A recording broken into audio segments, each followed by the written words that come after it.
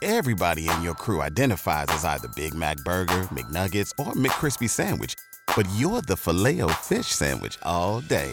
That crispy fish, that savory tartar sauce, that melty cheese, that pillowy bun. Yeah, you get it. Every time. And if you love the Filet-O-Fish, right now you can catch two of the classics you love for just $6. Limited time only. Price and participation may vary. Cannot be combined with any other offer. Single item at regular price. Ba-da-ba-ba-ba.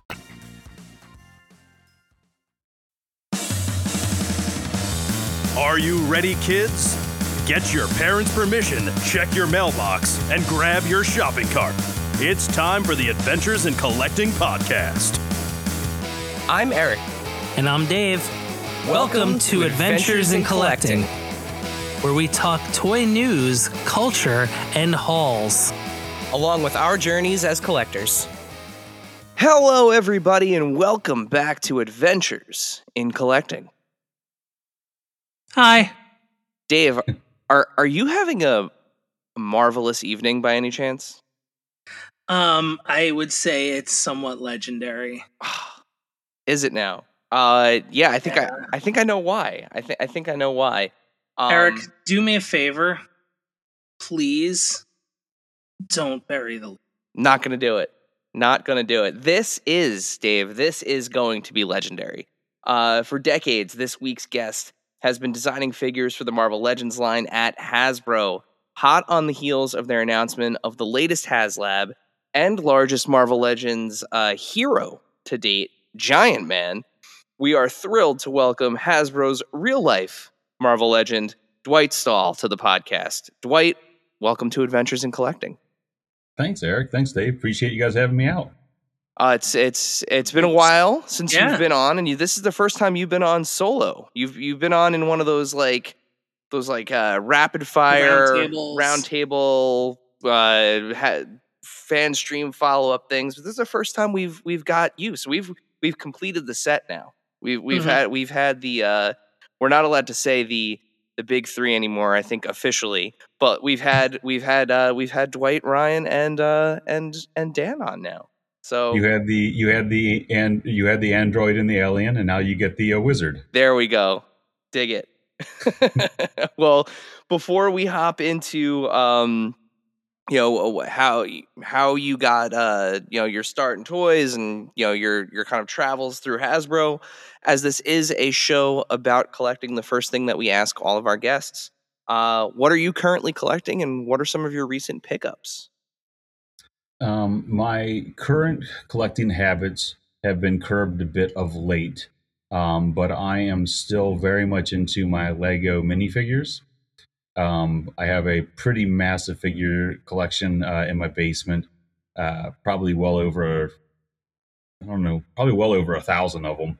Wow. And they're just like my favorite little thing. They're just the look of that. To have something that has had such a maintained look over the years, while they've added embellishments and things to it, but when the primary DNA has been the same for so long, it's so fun to have something that I might have had as a kid, and to be able to buy things today that still look perfectly in scale, and it just builds that same collective kind of thing. And while I obviously didn't collect them as a child, I had a handful, and it's been a fun hobby. So just this past week, my daughters were kind enough to pick up 3 or 4 blind bags of the Marvel minis, and I was able to secure Agatha and Storm from their new series. So that's my most recent toy purchases. Very cool. Yeah, there's something about seeing them all. I'm trying to remember Samuel Hatmaker. So Samuel Hatmaker, he was one of the contestants on, I think it was the first season of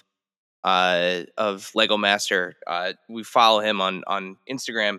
He had like a display that, one of those ones that's like, it almost looks like a curio, like all the individual like cubes lined up on his wall, and like seeing them all together. Those are cool. It actually is really, to your point, like it's fun how kind of uniform but different they are. So like it is really cool to see all the minifigs together. Yeah, I built a bunch of bleachers for all of mine, because the problem with a figure that's so small, it's like, how do you display them and get credit for all of them? And for a long time, I just had them on plates, but the ones in the back got lost. So after many years of just kind of looking at the problem, I decided to buy buckets of bricks, and I built a bleacher system. So they're all on elevated tiers. So everybody in the back still gets just as much screen time as the front rows, which is, uh, big waste of time. But it was a fun project to undertake. Stadium seating for your minifig. Yeah. It's perfect. Yeah. Perfect. Now, do you also do like the big like sets and projects, or is it just the minifigs? I used to. If something catches my eye, I'll go out and grab it. I've been eyeballing the RMS Titanic for the last year and a half, but I'm also trying not to actively work on a divorce. So I'm weighing the purchase of said ship versus the happiness of said wife, and the wife is definitely winning out on that one. Yeah, I feel you on that front. I feel you. See, I have the significant other where we enable each other. So like, all right, I got you the Ghostbusters Firehouse. She wound up getting me like Old Trafford. So like, there you go. Or the 89 Batmobile. Like and I know she wants the Batman Returns one, and we get each other the minifigures and try to collect them all together. So she's like, just like, okay, whatever you want to get. Yeah, it's funny because I don't care about cars really at all. Yet the last two large Lego set purchases that I bought were Ecto 1 and the 89 Batmobile. So those two I have in the basement and I love them. The problem for me is outside of I think the reason why I'm still sticking with my Lego minifigures is hey guys, even I don't like the prices of things. While I don't like that they've crept up to $5 a piece, it's still a manageable thing that I can, grin and bear the purchase of. But outside of those, my passions are so expensive. I have to be very, very select. Like I said, I'm talking about like almost a $700 the Titanic. I love myself those Polystone Sideshow statues. I've got a collection of WWE belts, and I've been eyeballing the AEW championship to add to that. So when the things that I like go from $5 minifigures to multiple $100 things, I have to be very cautious and selective as to what I want to waste my money on, because I have a child in college and another one on the way, and life. Yep. Kids, man. Kids. Yeah. Glad to hear that there's a fellow Lego fanatic among us. Another one to commiserate with over space and display space. But Absolutely. Yeah. So pivoting into kind of your story here, Dwight, how did you get into toy design, and what led you to your career with Hasbro? Okay. I always loved action figures when I was a kid. I played with action figures probably longer than most of my friends did. They were jumping off into sports and RC type cars and stuff, but I still just loved playing with my G.I. Joe figures and things like that. I remember the last two I bought were the Crimson Guard and Snow Serpent from the G.I. Joe line. And I had pretty much outgrown playing with toys. I think that was 87. I had pretty much outgrown playing with them at that time, but they were so cool I had to have them, so I bought them anyways. Then when, you eventually put your toys away, I hadn't thought about them forever. And I end up getting into industrial design at the University of Cincinnati. And with that program, it's a program that has the co-op to it, which is once you get into that level of school, which I think it was sophomore year, junior year, or something like that, you go to school for a quarter and then you have to get a job at a professional place. And I had a couple jobs, at different like graphics firms and doing bottle design and light design and stuff like that. And that was fine. But then I was lucky enough to land a co-op at Kenner, which was one of the companies that Hasbro owned in Cincinnati. And I just kind of got my foot in the door there, working on starting lineups and G.I. Joe 12-inch figures. So it just kind of re-sparked that love for toys that I hadn't, thought about for, you know, 10 years or so. And I started picking up a lot of McFarlane figures at the time. They were, just killing it with their Spawn figures and their comic figures like Dark Child, or that was more, I think, right? Yeah, I think so. So, picking up all those beautifully sculpted things, and it just kind of re-sparked that love for toys. And I just never left. Once I graduated, I reached out to some of my friends who had made the transfer to Hasbro in Rhode Island. And I said, hey, I need one more co-op to finish off my collegiate career. Do you guys mind bringing me up to do that? And they did. And I just never left. I was hired as a temp when my co-op expired. And then the temp fell into a full-time gig on BTR, which was one of our earlier versions of a brick system like Lego. And from that, I just kind of bounced around from a few different brands over the years, from G.I. Joe, Transformers, Star Wars, and eventually when the Marvel license came to Hasbro, they tapped me to join that team. And I've been there ever since, back since 2006. As someone who's been long tenured on Marvel Legends, you mentioned back since 2006. What are some of your favorite designs? I love the version 2 Juggernaut that we did. The redesign and shaping of the helmet kind of completed that Jim Lee era kind of look to him, and he kind of had a little bit more of that Capcom-y feel, which I absolutely was a massive fan of. So that version of Juggernaut was absolutely amazing. I love some of the newer things we've done, like the Spider-Verse figures that are done in that more animated style. The Miguel Spider-Man 2099 in particular, he's got that awesome, really super heroic V shape and size to him. So that was kind of fun. When you can do things that are a little bit different out of the norm, Spiral that we did most recently, the original one was a lot of fun to do, but the challenge of the look of a female form with 6 arms and to get all of that functional material to shove into a torso and make it playable and look really, really amazing was a really fun challenge. And I think the kind of aesthetics of some of those odd things are always kind of a different treat to try to tackle. Now you mentioned I love that you mentioned the kind of Capcom essence of Juggernaut, because you guys previously in a different scale, when the Marvel figures were still in 3.75, you had some of those Capcom 2-packs, and those were some of the coolest 2-packs ever. Every now and then I still see one kind of like show up at like a toy show or and I loved those designs too. I mean, that's like, honestly, as much as I read comics as a kid and still do today, there were I was introduced to a lot of characters through those games, through both Marvel versus Street Fighter and Marvel versus Capcom. Both of those series introduced me to a ton of characters that I was unfamiliar with.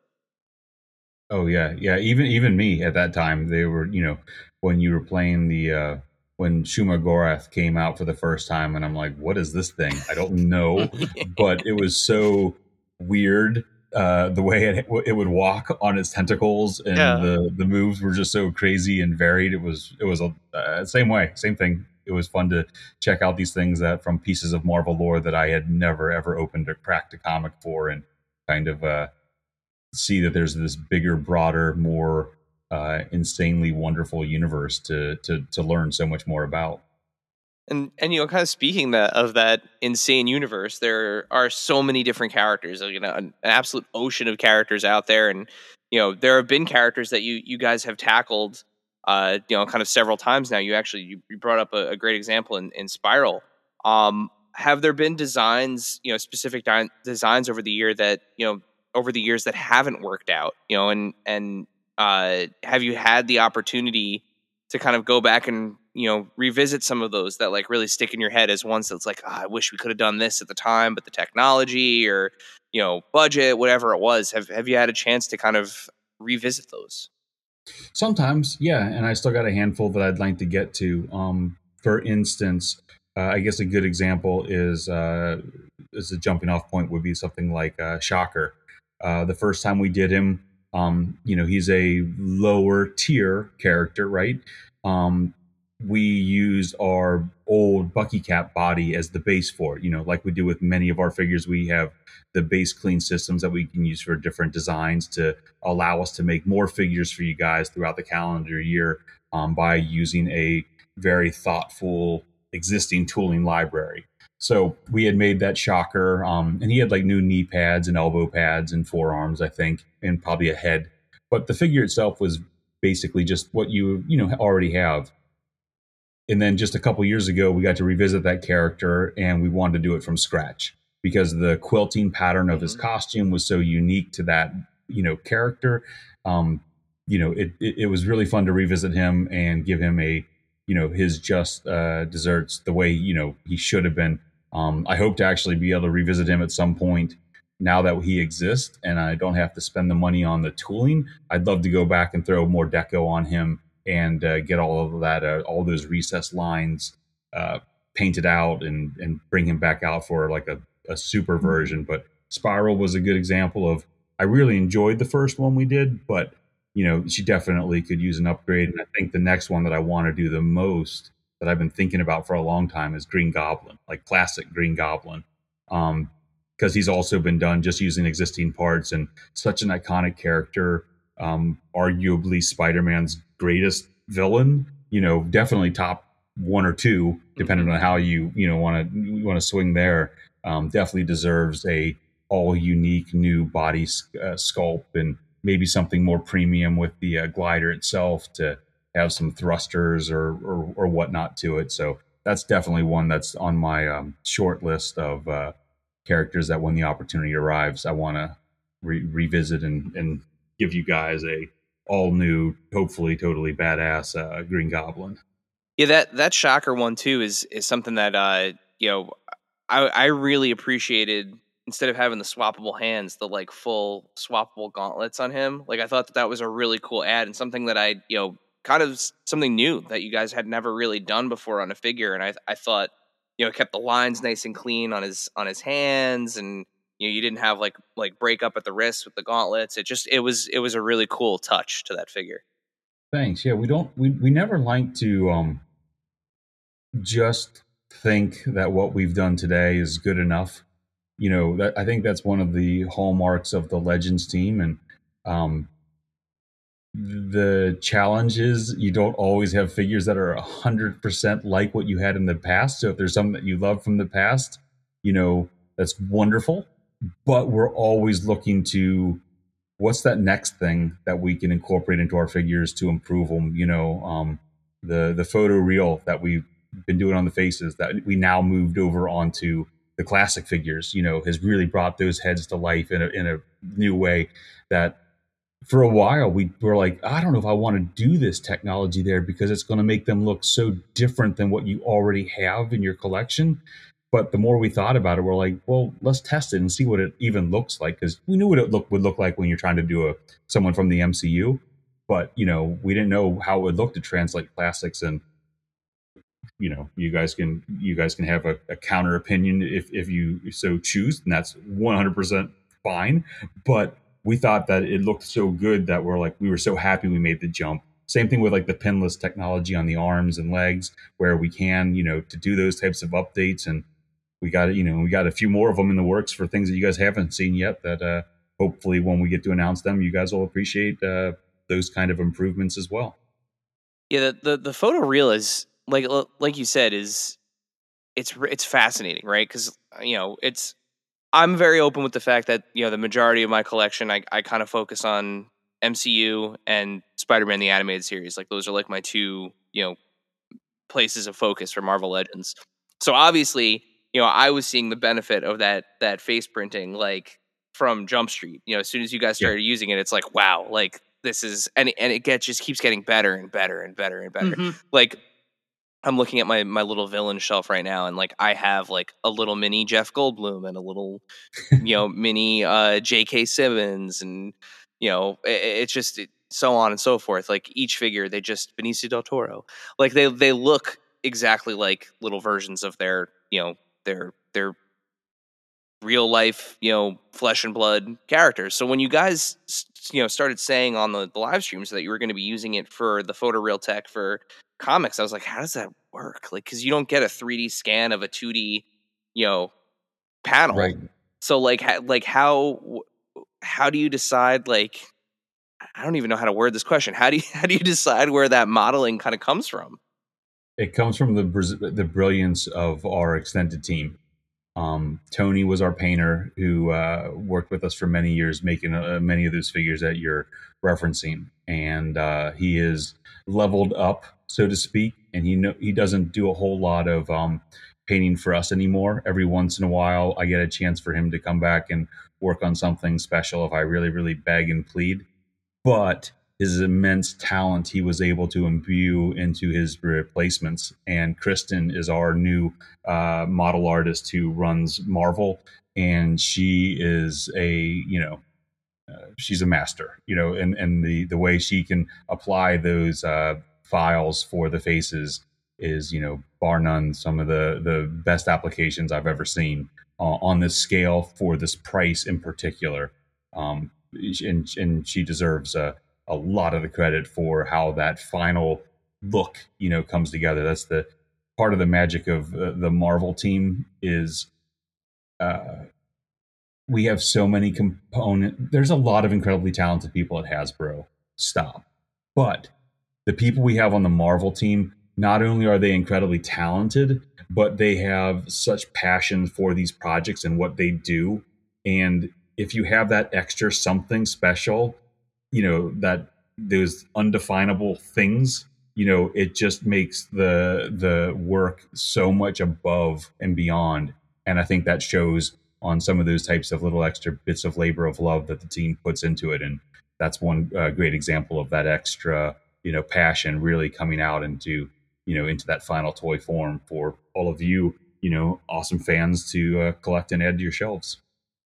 So is it just more of like a question? I guess it's more of like a question of like leveling up, right? Because you're, I guess the answer to what does this look like in 3D is like, this is what it looks like. And it's what comes out of the package, because, if it's something for decades, near 100 years of just like, hey, this is stuff that is, you've only looked at flat forever. In minimal colors and all that. So like, I guess, does that add to the challenge? Because you're almost like creating this, like you're creating the textures, you're like, in a way. Yeah, I would say it definitely does. Some of the challenges are trying to find out what the backsides of some of these things look like too. When you're using different artists from 80 years ago to today, brand Bibles weren't created for every character, right? From every artist's interpretation of the character designs. So sometimes you get something that's really hot or special, or you want to revisit, and it's a bloody nightmare to go through, piles of comic ref. I will say the Marvel Unlimited app helps a lot with you having a source to go through so much of it. That's a wonderful tool. But even that is not, complete, right? So to try to find some of those things it can be a real challenge, especially when you want to make this thing fully realized, not just from the front, but, as a fully fleshed out 3D thing. You mean Jack Kirby didn't draw turnarounds of every character he ever drew? How rude of him. How rude. Slacker. So Giant Man. Let's get into Giant Man. Giant Man has the opportunity to now, finally come to life in his real form, right? Is in true to scale, right? An actual Giant Man in 1/12 scale. What led to the decision to go with Giant Man as the latest HasLab? A big part of it was the anniversary year we're living in. Knowing that we had this big anniversary program for the fall with, all of those amazing items that are out there now, the Hulk and Banner, the super articulated Black Widow, Hawkeye and Sky Cycle, et cetera, et cetera. We were like, well, let's keep this Avengers train rolling. And what better way to zigzag a little bit and to give you something that can go one-on-one, toe-to-toe with a Sentinel or a Galactus that you may already have in your collection. And that would be to go for the biggest hero we've done to this point, which is the 24-inch Giant Man. Those kind of things compiled with, I know that there's a lot of people who are like, I'm very happy with the Toy Biz one I have, the Build-A-Figure from the end of their run. And that's wonderful. If you're lucky enough to have completed that figure, that awesome figure for the time and when it was created, that's cool. I'm very happy for you. But that was, over 10, 12, I don't know how many, it's been a while. It's been a long while. It's been a generation since that was made. Yeah. And it's like, and there's so many more collectors out there now today, or fans even of the character, as he's made appearances in the MCU, and just, it's time to try to do something that's, to get that character out there on a meaningful, massive scale, for the next generation. And if you want to support it, awesome. Please jump on board and come along with us for another fun, amazing ride. But, if you guys are happy with one you already have, by all means, that's 100% okay as well. Yeah. And I mean, he was like you said, it was towards the end of the run. So, I mean, he was tough to build back in the day. Mm-hmm. And I mean, he commands quite a penny on the aftermarket these days too. Yeah, but yeah, I mean, it's a world of difference though. You're looking at a 24-inch figure as opposed to a 12-inch one, right? I mean, like you said, it's he's meant to go toe to toe with some of those previous centerpieces that you guys have put out. Absolutely. So, what have been some of the challenges with designing Giant Man? Adding tiers, but keeping him at a very accessible price. That was a big part. Before you even talk about Giant Man itself, is what did this thing offer? What were we going to do with him? And trying to learn from previous campaigns, what worked and what didn't, all goes into it. So we kind of wanted to stay clear of the 6-inch figures this time. They were very polarizing in honestly all of the campaigns we've done. Having characters like Bastion, who you had never had in the Sentinel, having cancer like Morg in Frankie Ray, and with Galactus, and then having characters like the Goblin Queen and Mephisto in part of the Hell Charger. We saw really interesting opinions online. Some people were super excited to have the opportunity to get those characters. Other people were upset about, holding hostage those types of characters in a big campaign. And we're like, okay, well, let's not do that this time. Let's just focus on making Giant Man himself the centerpiece. Let's get that price down, and give them just this big, massive 24-inch awesome figure without any of that other stuff that has so many polarizing opinions. I know, we've been reading all the boards. People are like, oh, Wasp and Hank should have been included in here. And you're like, okay, cool. We could have done that, but that would have made the campaign $250, and for some people that's perfectly fine. Right. But we wanted to, once again, money's tight now, it's not this, the economy's doing, but it's not, we're not all like laughing and rolling in Scrooge McDuck money. So, we wanted to make sure we had that thing at a price point that was as accessible to as many people as possible. So that's kind of where we focused on the tiers, with some extra little bits and pieces that we could throw in there to have a little bit of fun, to have people have the ability to make other variations of him, just because that's kind of, something we've done with all of our HasLab campaigns. And it's, for people who are the ridiculous, awesome super fans who are going to buy more of these things. Now you can have a good versus evil out of the box with, the zombie tier and the scroll tier. Beyond that, challenges for the actual item itself was the V harness, was getting that designed so it worked, functioned properly. Typically it would have been attached to the belt, but because of the size of this figure, that wouldn't have looked good, and the belt would have ridden up when you're trying to articulate this thing, because the articulation on him is really, really, it's super articulated level articulation on a 24-inch figure. The only pieces that aren't there are the forearm and calf breaks because of the design of the scalloped boots and gloves. But it has everything else, including toes and butterflies for the first time, as well as ridiculously articulated fingers, and a gorgeous. When we talked earlier, we're always trying to make those new things. What else can we do that we've never done before? The new eyes on this figure are spectacular. They're clear, and they're painted from the backside. So the best example that I can call out is like doll eyes that you might have seen on your sisters or your dolls you had when you were a young boy or girl. And that kind of level of realism on this eye is really going to take a figure of that size to the next level, so that when you look at him, it doesn't look like it's a painted piece of plastic. I look at Fin Fang Foom on my shelf and I'm like, I hope that I get to do something like that with him at some point in the future, because these new little evolutionary steps in the in toy making allow us to do new great things every time. And those were some of the challenges, as well as I guess the last one probably would have been just modernizing a classic design. How do you take a design, maintain what it was in the comics all those years ago, but make it look like it's believable that it would exist in your Legends collection of today? And that's applying all the textures and the detailing and the logos and the zippers and all of those extra little things that, you don't necessarily think about. But, if a figure is going to be 2 feet tall, you're going to be looking at this thing in a way different than you would a 6-inch action figure. So, let's make sure that everything is thought about and really put in there, so that all the attention to detail and love that, we all have for the figure really comes out at the end.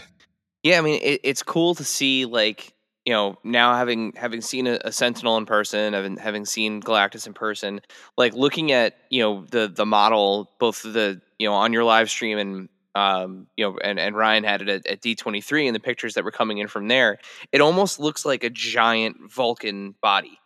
Like, it has like all of those same like articulation points and cuts and it's Mm-hmm. just like. It looks like this thing's. I can't wait until we see further along and start to see this thing really start to move and it's very impressive. It's very, very impressive. Thanks. Yeah, we got a gray model in just this past week. So when I have a moment to breathe, I plan to take a lot of pictures of that thing, doing all that type of stuff, posing it out. Really awesome to get the pulse to post, or or throw up on an Instagram for you guys to check out, because that's part of the fun for me, is just being able to take a moment to geek out and try to just enjoy the process in the middle of it, instead of waiting for it to be over and just running on to the next project. I had a blast with the Engine of Vengeance last year, just taking that thing out to a parking lot in a baseball diamond, in the evening during my kids' soccer practice, and just laying around in the dirt and in the gravel, and having parents look at you like, what is wrong with this grown man, crawling around like an army soldier out in the middle of nowhere, taking pictures of a glowing car. Yeah, you look kind of like a moron, but I've been called worse by better people, so I can deal with that. Hey, but you know what? At the end of the day, you were the only person that got to lay on your belly in the middle of a field and play guys with the Engine of Vengeance. So Mm-hmm. That's a sad fact there, Eric. That's a sad fact. It's a sad fact, but it's something that you get to keep forever, is you got to do that. You got to do that. And now, a word from our sponsors.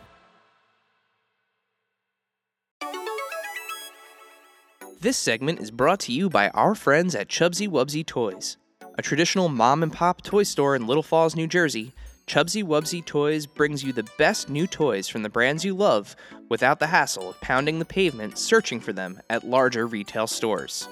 Visit them in person at their brand new home at 101 Newark Pompton Turnpike, Suite 1 in Little Falls, New Jersey, or online at chubsywubsy.com. That's CHUBZZYWUBZZY.com. And tell them Adventures in Collecting sent you. Rewind and press play on your VHS collection with CGC. CGC is excited to announce our newest collectible vertical, CGC Home Video. As a division dedicated to authenticating and grading your VHS collection, our experts are ready to help you encapsulate your favorite video cassettes. Don't settle for static on the screen. Submit today at cgcgrading.com. That's cgcgrading.com. Face it, shaker bottles suck. Your shakes always come out clumpy and they're a pain to clean. You're right, Dave. That's why I decided to ditch my shaker bottle for good and get myself a BlendJet 2 portable blender. It makes perfectly blended shakes in just 20 seconds. BlendJet 2 is portable, so you can blend up a smoothie at work, a protein shake at the gym, or even a margarita on the beach. It's small enough to fit in a cup holder, but powerful enough to blast through tough ingredients like ice and frozen fruit with ease. BlendJet 2 is whisper quiet, so you can make your morning smoothie without waking up the whole house. It lasts for over 15 blends and recharges quickly via USB-C. Best of all, BlendJet 2 cleans itself. Just blend water with a drop of soap and you're good to go. With an array of colors, patterns, or even Disney-inspired designs to choose from, show off your personality while you're blending up something delicious on the go. What are you waiting for? Go to blendjet.com and grab yours today. And be sure to use the promo code AICPOD12 to get 12% off your order and free 2-day shipping. No other portable blender on the market comes close to the quality, power, and innovation of the BlendJet 2. They guarantee you'll love it or your money back.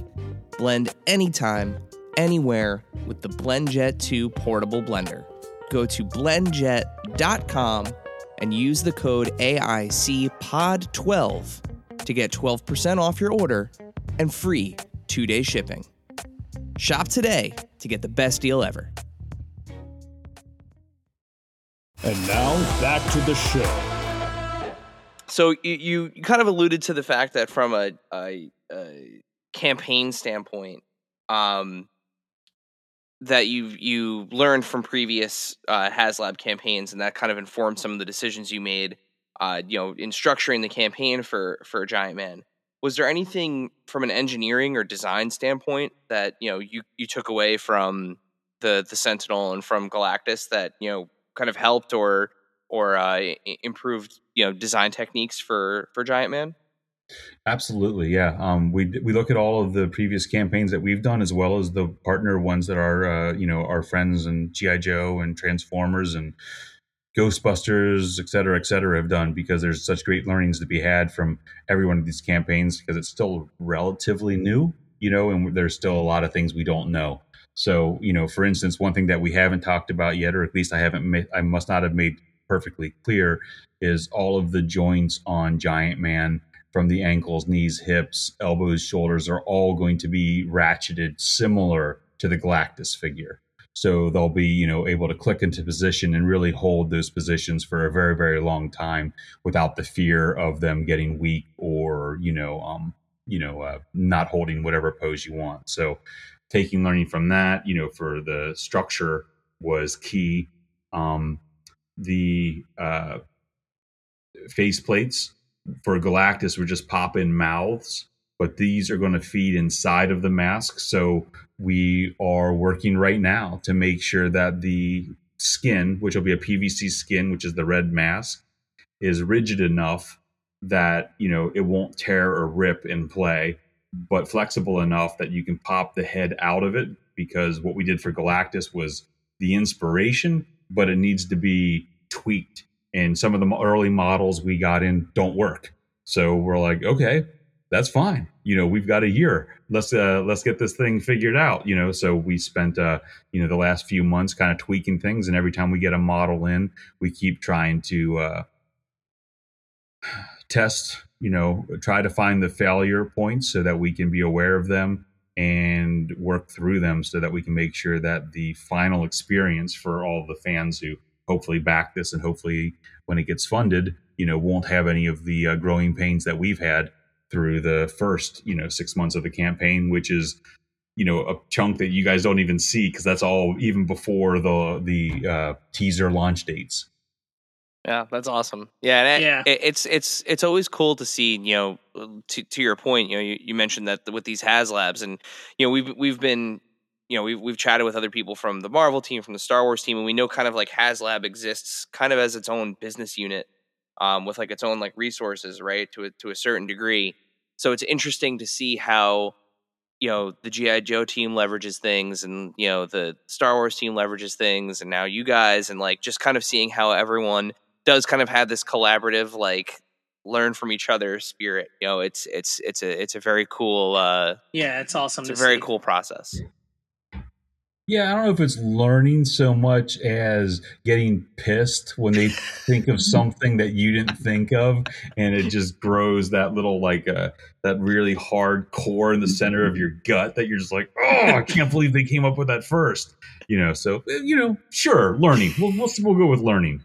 Dwight, I don't know. People can't see on the camera, but it looks like you might have like a chip or something on your shoulder. I'm not sure. I'm not sure. That doesn't sound right. But yeah, it is cool to see from the outside, and especially seeing pictures of all you guys from San Diego Comic-Con all getting put in the Cobra clutch, and knowing that there's a lot of like fun crossover. Absolutely. Yeah, we got some great people that work on all the different brands, and getting a chance to be in a building that's you're so close to so much creative genius, and seeing what the young kids, I say young kids, because I'm getting to be the old man, but seeing what the next generation brings is really exciting too, and it's like when they come at you and they're hitting you with different questions on different perspectives that you haven't thought about, or when they're bringing different pieces of Marvel lore that was really important to them that I missed out on because of I was, at a different point in my life and I wasn't paying attention to those things. It's great because you bring all that stuff together, and that's how you get a really successful team, when you got a nice mix of, seasoned vets and passionate young designers and team members. You kind of, if you're not, the key is not being so stupid as to think you have all the answers yourself, and to know that together as a team we're going to succeed way better than any one person's opinion, which is key. But if you're willing to realize that you don't have all the answers, you got a really good potential at Hasbro to get most things right, or at least step forward on the right foot to lead to hopeful success. So before we head into our typical Q&A section, Dave has prepared something a little bit special for this interview, because we know that there is some additional crossover, right, between our likes and your likes. So Dave, why don't you talk about this first question that you have here for Dwight? I'm glad you mentioned team, because I'm gonna pull up our team here. So we know that, like us, you're a big soccer fan. Yes. So if you could field an 11-character Marvel lineup to put onto the pitch, who would it be, and what is your formation? Okay. All right. Well, that's fun. If you're going, okay, all right. So I can give you that answer, but if you're going to build a team, you got to start with a coach, right? Okay. So if I'm going to throw a coach out there, someone who has the foresight and insight and ability to know what's going to happen out on that pitch, I'm going to take Charles Xavier as my coach. Okay. Fair. And I'm going to build from, it's Marvel, so I'm going to go with an offensive-minded team. So I'm going to go with a 4-4-2, okay? But I'm going to start with defense and then work forward. Okay. My goalie would be the Blob. Okay.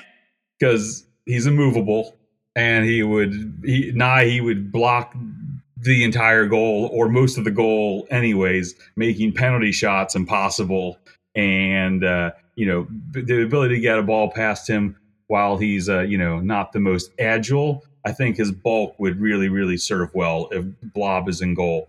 Then my two defenders, one would be Quicksilver, so that he has the speed to negate any clever attacks coming at him.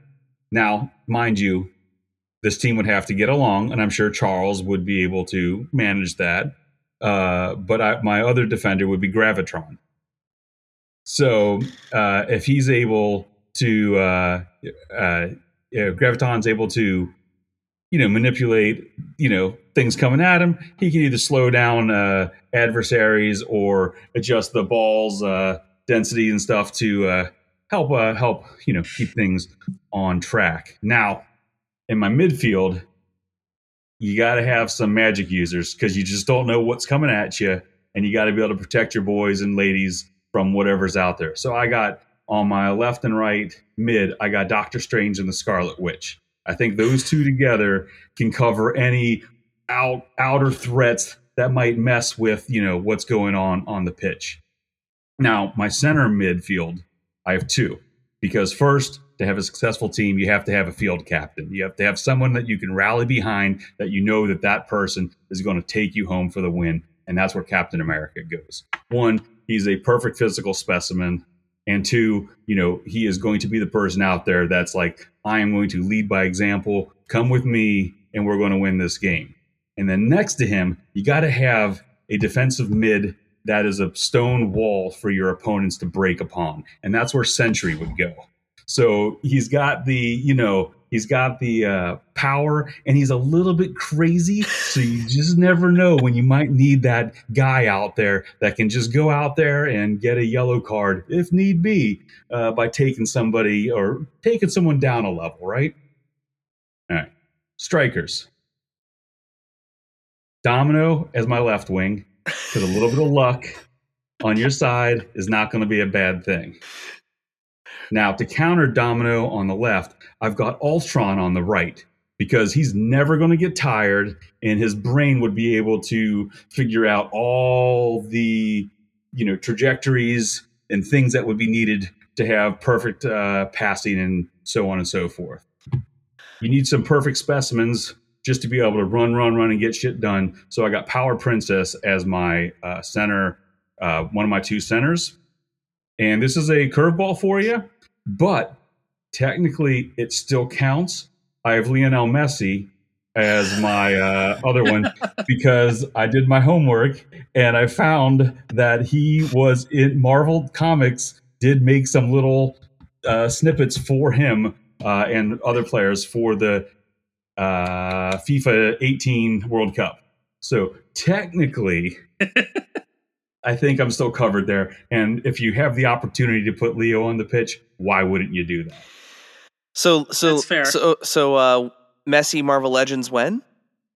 Oh man, from your mouth to the goodness of the universes, I would absolutely lose my mind to get a chance to make that action figure. Oh my god! So we had put together. We started at a 4-4-2. Yeah, that's where we started. And Dave is gonna walk us through the Adventures in Collecting team. I am going to say before we announce our team, I'm pretty sure we're boned, but I would like to continue forward with what we had picked. Mm-hmm.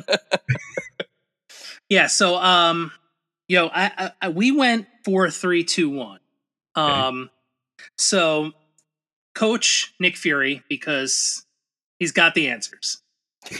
I like that. And I feel like we've got a bit of a more, I'll say, defensive squad. He's a good motivator, Nick. He's Fury. A good motivator. He knows defense, right? As the head of Shield. So our back line is so we went with Robbie Reyes and Mark Spector on the sides, on the outsides as your backs. Just basically, like pen and stare and the ability to Basically those mystical powers in order to prevent anybody coming up the wings. And you need two of the biggest bodies you can get and clogging up the middle. So of course you have Hulk and Thing. How are you going to get through a literal brick wall? That's a pretty terrifying defensive center. Yes. Yeah, and now if you happen to, similar to the Blob stopping everything in sight, I think Reed Richards would be able to also do that. I like that. It's same benefits with added agility. Yeah. Yeah. Yep. Now, the midfield. This is where it gets a little interesting because I like that D mid strategy too, but I feel like similar ideas, but he's someone who's a bit more, I'll say, generous. He's not going to be someone who's going to kind of go up the field and try to score himself. He's going to want to distribute and kind of watch both ends, and that's where Steve Rogers fits in with us as that like 6. Now, on the wing, you want two people who are veritable sharpshooters to get crosses in, right? So who better than Black Widow and Kate Bishop? I like that. To get those crosses in. Pinpoint accuracy. So then we've got our front two, and it's kind of like that whole like two people up front that could score and play off of the center forward, but still be able to do well themselves. Speed, agility, Peter Parker, and T'Challa. I like that. And, it's like you have Messi. We needed that Zlatan. And who is going to be Zlatan? That Zlatan, Messi type of player. Of course, Tony Stark. I like that. I think the only heel you have I think the only foil you didn't think about is how clumsy Peter Parker is. That's true. So, well, it depends which version of Pete. He could be either there, like as you're like he's going to be your saving grace, or what the bleep just happened, Peter? Mm-hmm. Why did you take your eye off the ball? The kid in the audience who was dropping his ice cream cone, he could have bought another one. You didn't need to go over there and save the ice cream cone for that kid. I'm a Red Bulls fan, so this is I'm just used to that. So I needed part of it in the squad. Yeah, we like to we welcome the abuse. We're just I would like to say though it is not the Tom Holland version, the spoiler secret breaker. Like it's not that version of Peter Parker. Like we're going like classic Peter Parker. So like a little less or a little more reliable, a little more consistent Peter Parker. Like I want to see this happening. I think the only thing we need to come up with is what's our multiversal coin toss for Steve Rogers, right? So we can each have that Steve out there, I think that looks like that's the only hiccup that we have to settle, and then we can make this thing happen. Yeah, it's true. Yeah. Or it's just like you flip the coin and one of you gets Bucky and the other one gets Cap. Like that's there you go. Yeah. And then either way you get a Cap. But that's awesome. So I would, or Sam. That's right. Or Sam.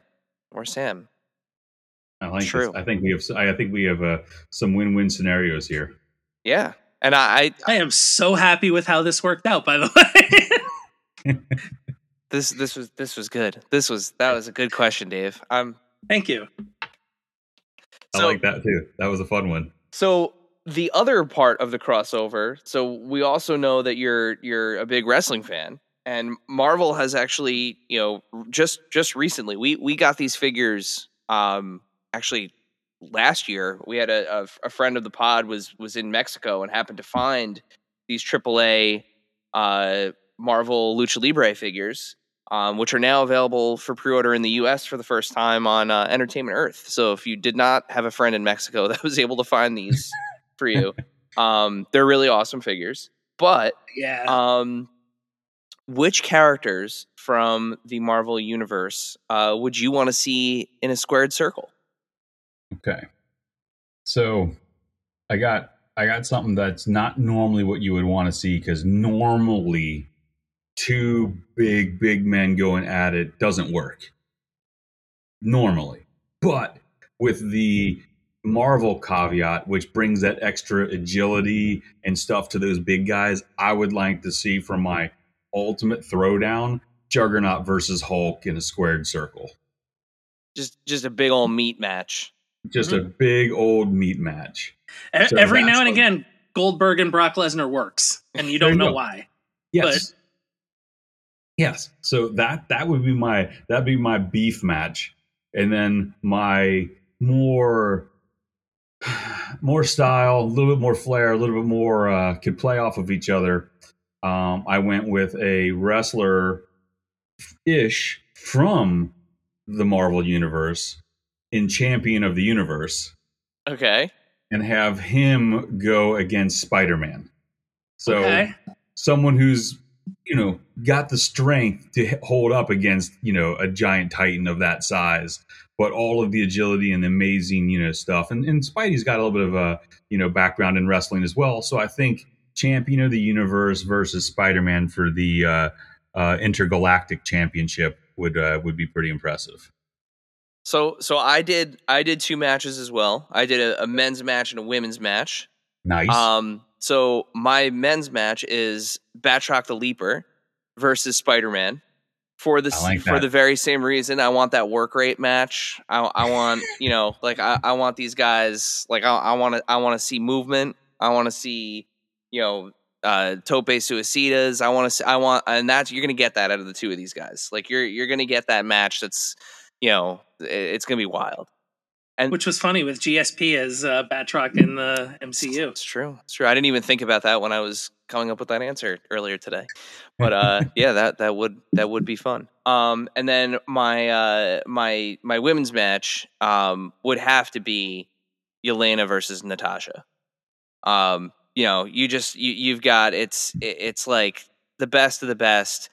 No real superpowers, right? You just have two people that are trained to literally kill people and get away with it, fighting each other in a ring. I just think the two of them, I have to imagine that Yelena's probably a submission specialist, so you're going to have a little bit of a clash of style there, but that's going to be my matchup for men's and women's.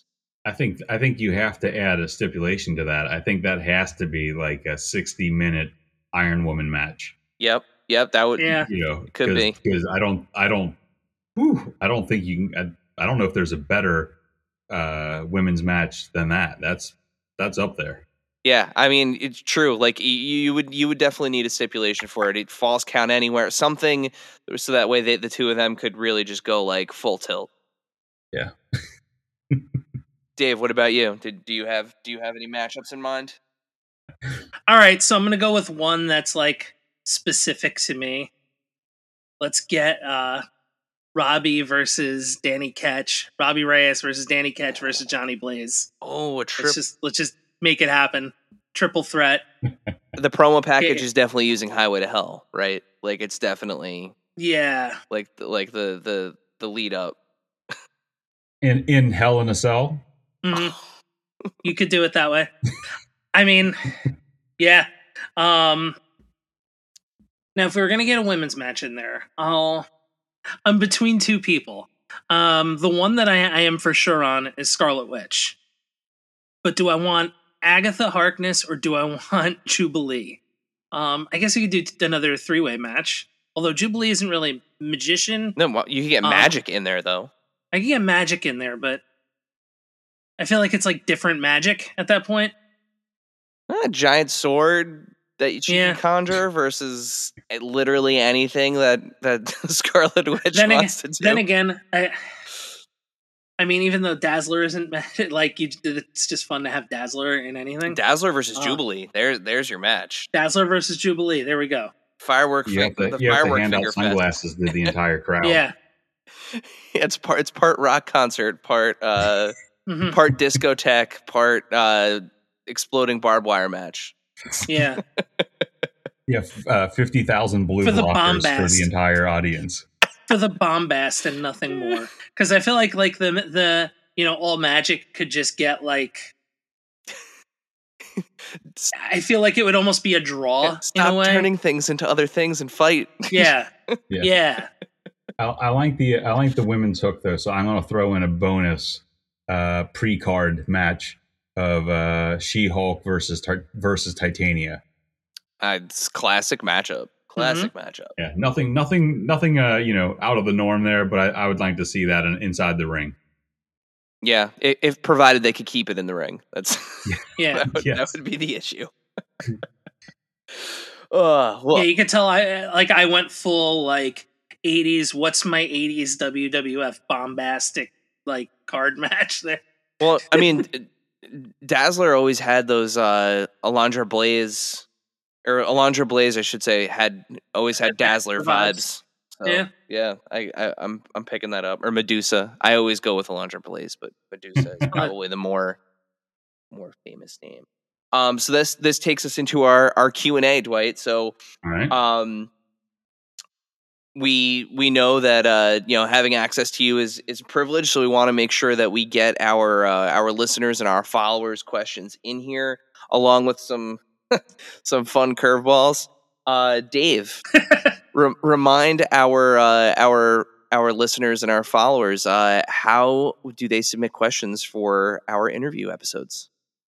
So, when you see that we announce a guest on Instagram, first off, make sure to follow us, hit that follow button, and then like the guest, and then add a comment or look at the story. There'll be a little block in there where you can type in a question. I was going to say type in an answer. No, that's for our guest to do. Verbally type in an answer. And then, you'll hear this podcast. You'll hear the result of your question on your favorite podcast source, but also on YouTube, where you could smash that subscribe button and hit the little bell for reminders that there's new content. And I think that's all the internet. You were starting to get angry there at the end. Like, I kind of like the energy of this one. You're really you're ramped up. This is good. I felt like I was like Greg Graffin. I'm like admonishing you from stage. Well, if you could dial back the admonishment and start Dwight off with the first question, that would be great. I would love to. At New Jersey Devs Fan on Instagram asks, did you ever imagine when you went into this career that you would become a public figure in the process? What did it take to get you out in front of the camera? The first part of that is no. I did not expect that this is where I would be all these years later. But I will say that so much has evolved about the profession over the years that if you're willing to pick up the ball and run with it, there's a lot more things for you to do outside of what your typical 9-to-5 would be. In the past we had, you would present on the contours or senior management reviews. And then obviously the pandemic changed everything where, how can we reach and interact with our fans, of the product? And we had to look at things differently. And one of the things that was that popped up and became so popular were the Teams calls and the Zoom calls and being able to talk like we're doing right now and get a chance to have these interactions with people who love the same stuff you do, and I strongly believe in many instances, if you love what you do and if you want it portrayed the way you want it portrayed, then you got to do it yourself, and if that takes you out of your comfort zone, sometimes that's, the only way to do it. I haven't gone back and watched, but I lived through them. And some of our early things were kind of painful trying to figure out how you talk. Cause I like this where I'm talking to you two gentlemen, but in some of those early ones, when you were talking to nothing, And they were like, "Oh yeah, we're just going to present stuff." And I'm like, "What? It's just not. I don't. It's just not how. It's not how life happens, and it's not like you know." You're not trained for that, and it was very awkward to be, hey man, check this out, it's gonna be freaking awesome, and you're like, I sound like a total piece of garbage spewing off catchphrases and lines, and I'm like, this is weird. It's like, because I love when I talk to people and you get to really feel what's going on and you get to feed off of them, the good and the bad, right? I mean, trust me, there's been plenty of bad about this evolution as well, when the nameless masses can say whatever they want and you can't respond to them. There's been a lot of evolution to these types of things. You definitely develop a thick skin, or you better, if you want to survive, because peoples out there can be horrible from time to time. If you've ever noticed that, it's a small little piece of the internet. We leave the comment section off when we watch the live streams. We just turn that off. It's on my TV, so I don't see that. Just turn that off. Yeah. So I mean, it's fun though. I mean, I think like I said, I think it translates to any profession about whatever it is you do. It's you got to be willing to evolve with the times or get left behind, and that's all part of it. You just got to figure out how to roll with it, and you got to figure out who you are, and you got to be honest. The fans know more about this stuff than we do, and I've been doing this for a long time, but there's people out there that know every dark corner of Marvel Universe. They know stuff that I, won't know for 20 more years if I study every day. And, you got to be honest. You got to talk from the heart. You got to have passion about it. But if you have those things, and if you can take the heat, because even if you think you're doing the right thing, you're going to get a lot of, slack. So you got to, be like a duck. You got to let that shit just roll off your back. And if you can do that, you'll be fine. But it's definitely been an interesting evolution over the past few years to this new world. The guy who puts Gravitron on his back four in a starting 11 is talking about not knowing deep cuts in Marvel. Jeez. Well, next question comes from mutual friend Emily Bader from Hasbro, and she asks, how do you make sure all of the figures in your office don't fall down and cause a giant avalanche? She's asking for a friend. That's easy. I cheat. Are you kidding me? Cheat to win, baby.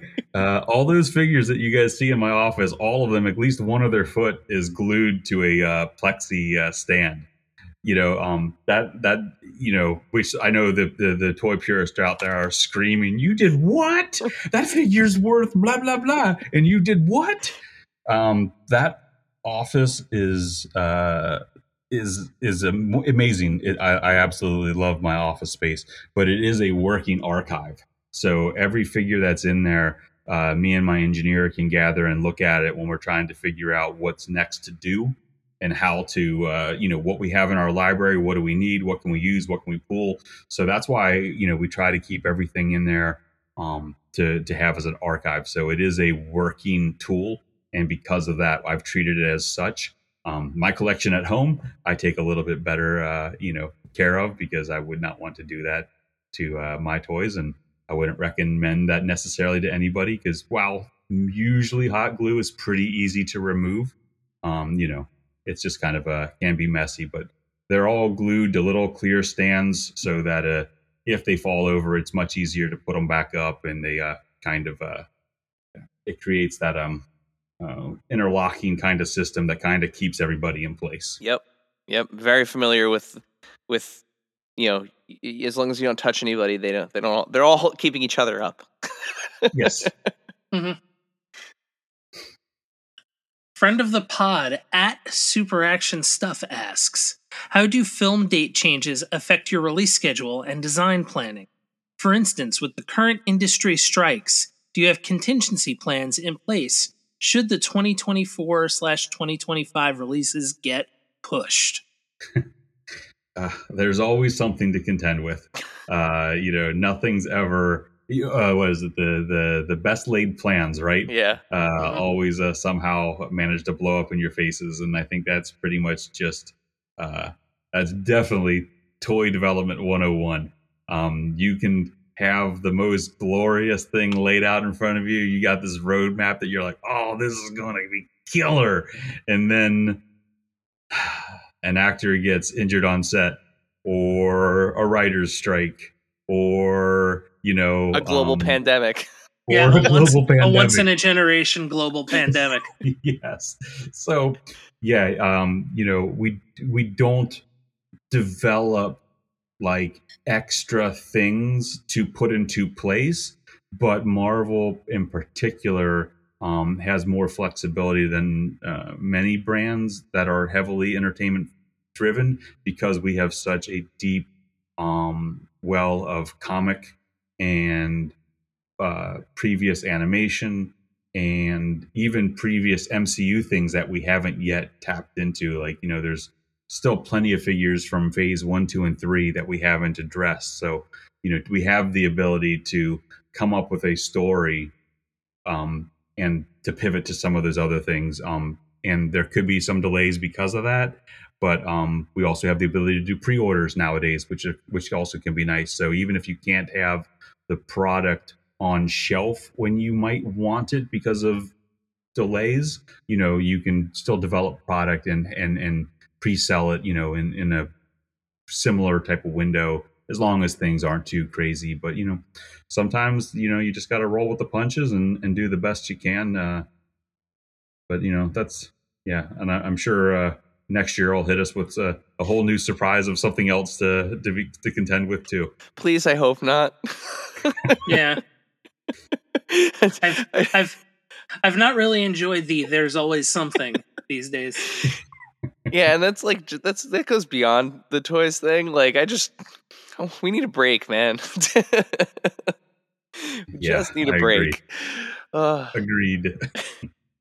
All right, so the last question in our Q&A comes from, once again, mutual friend, and this time a fellow Marvel Legends team member, Ryan Ting, asks, what do you call a dense bread roll in the shape of a ring that is made by boiling dough and then baking it? I'm not going to fall for this, that son of a... I'm going to say I call it delicious. That's what I call it. Absolutely delicious. Sometimes with blueberries, sometimes with cinnamon and sugar malted on top. Delicious. That's what I call it, you punk.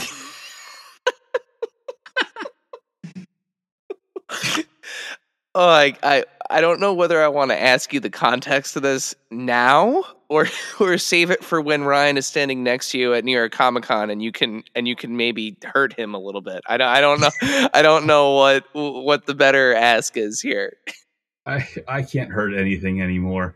If I want to have a throwdown, I need to convince whoever I'm going against to give me 15 minutes to stretch. That's the only way that I have a chance of a successful, defense of my title. All right. So the real question there, though, is cream cheese or butter? Oh, for me, it's butter.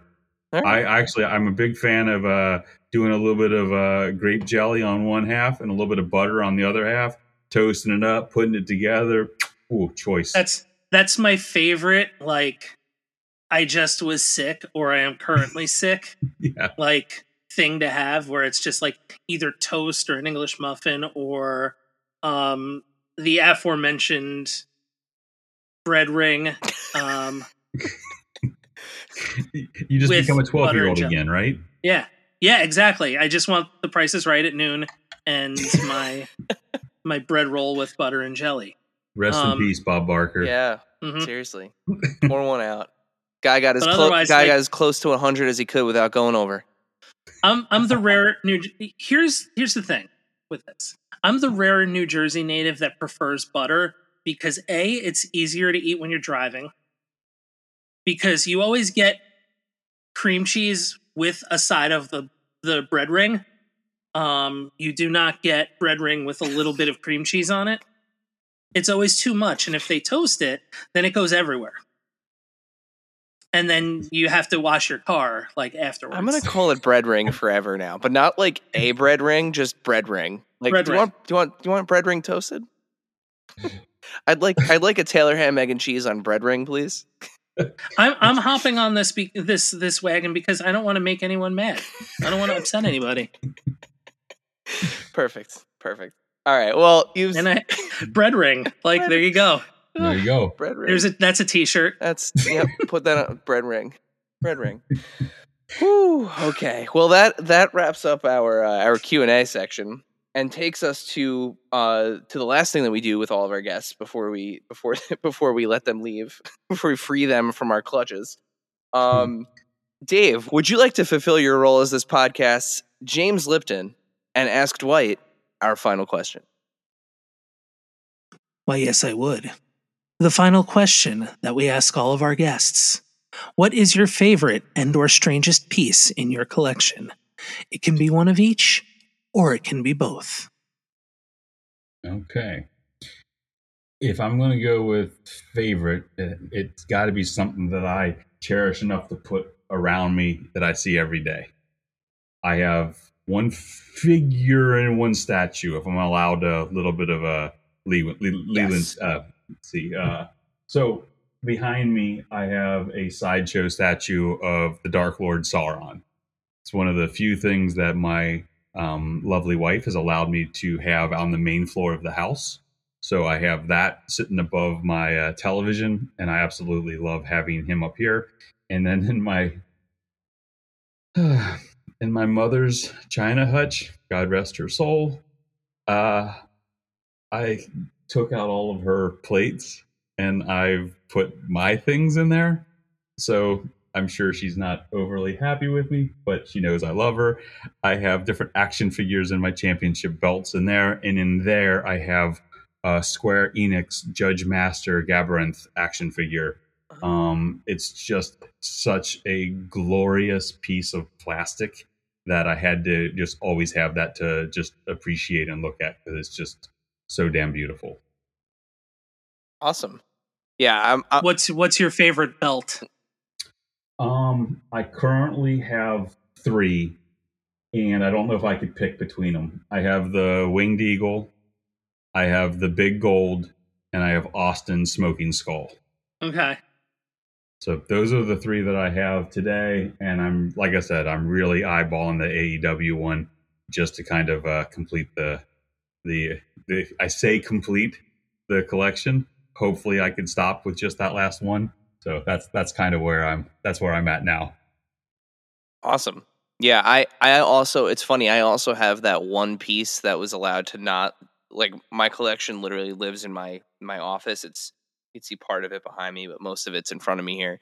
But I have one piece that's allowed in, like, our living room by our TV, and it's one of the Diamond Select premium statues. It's the 1/6 scale Boba Fett from Empire Strikes Back, where he's like walking on the freezing chamber steps. But we're a big Star Wars house as well, so I get a little leeway in that department. But yeah, that's the one piece. Like, it's the only thing in the living room that's it's like that, and then just, the normal, I'm doing heavy air quotes, the normal stuff that you'd find in a living room. The we're not that weird people till you get to the office, or in my case, the basement. Yeah. It's like, we're looking for a house that will fully own our weirdness. And it's a great time right now to be house hunting. I know, it's my favorite thing. Just that adds to it, doesn't it? The market's just perfect. It's just a perfect time to buy a house right now in September of 2023. Great time. Definitely a buyer's market. Well, Dwight, you just made him so depressed. Dave's just like, yeah, this is not how I wanted this podcast to end up. Thanks for giving me that before I go to bed. See, we talk about it all the time, though. That's the thing. It's literally like the butt of every joke. I'm just gonna get this and make me feel better. There you go. Good. Oh, the orange one. Yeah, the blue one's over there too. Well, Dwight, thank you so much for taking the time to chat with us tonight. please tell our listeners where can they find you on social media, where can they find out about the HasLab, and where can they stay up to date with all of the goings on at Hasbro. Awesome. Yeah. You can find me at Stall Dwight on Instagram. We have the HasLab campaign currently running over on the Hasbro Pulse. So if you are in the market for a 24-inch Giant Man, please come check that out and join us on this campaign. We're almost 50% there. We will be at New York Comic Con in a few weeks, so you can see it in person. And before that, we have PulseCon coming up this coming Friday. Awesome. Yeah, and we'll be sure to share links to all of those things in the show notes, so you guys can follow Dwight if you're not already following him, and definitely check out the HasLab and the Hasbro Pulse YouTube channel where you can watch. By the time this airs, you can watch the replay of PulseCon. So, Dwight, thank you again so much for joining us. Dave, why don't you send us home? Excelsior. Thank you, dear listener, for hanging out with us today. Subscribe, rate, and review us wherever you listen, and then tell your friends to do it. Thanks also to Joe Azari, the golden voice behind our intro. Our music is Game Boy Horror by the Zombie Dandies. Find more about them both on our show notes. Follow us on social media at AIC_podcast on Instagram and Twitter. Stop by and say hi, show us your toy hauls, and share your toy stories. Maybe we'll talk about it in a future episode. Don't try this at home. Void where prohibited and some assembly required. Each sold separately, not a flying toy. Consult a physician if your toy run exceeds more than 4 hours. This has been a non-productive media presentation. Executive producer Frank Hablawi. This program and many others like it on the Non-Productive Network is distributed under a Creative Commons Attribution Non-Commercial No Derivatives license. Please share it, but ask before trying to change it or sell it. For more information, visit non-productive.com.